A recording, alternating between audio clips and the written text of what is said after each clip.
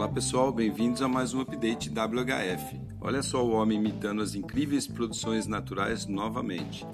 Estudantes da Universidade de Cambridge, na Inglaterra, desenvolveram um polímero vegetal com inspiração na seda produzida pela aranha.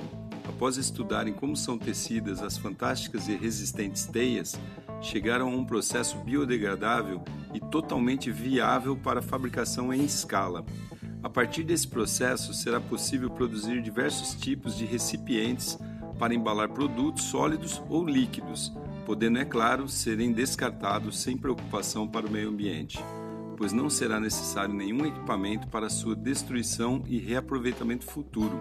A própria natureza se encarregará disso sem sofrer dano nenhum.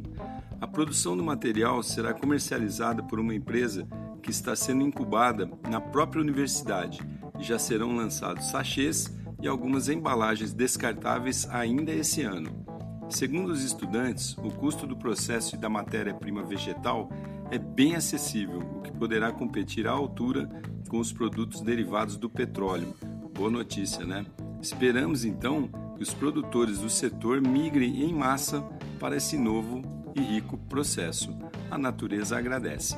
Sou Cássio Bettini, compartilhando temas sobre comportamento e inovação oferecidos pela WHF. Até a próxima!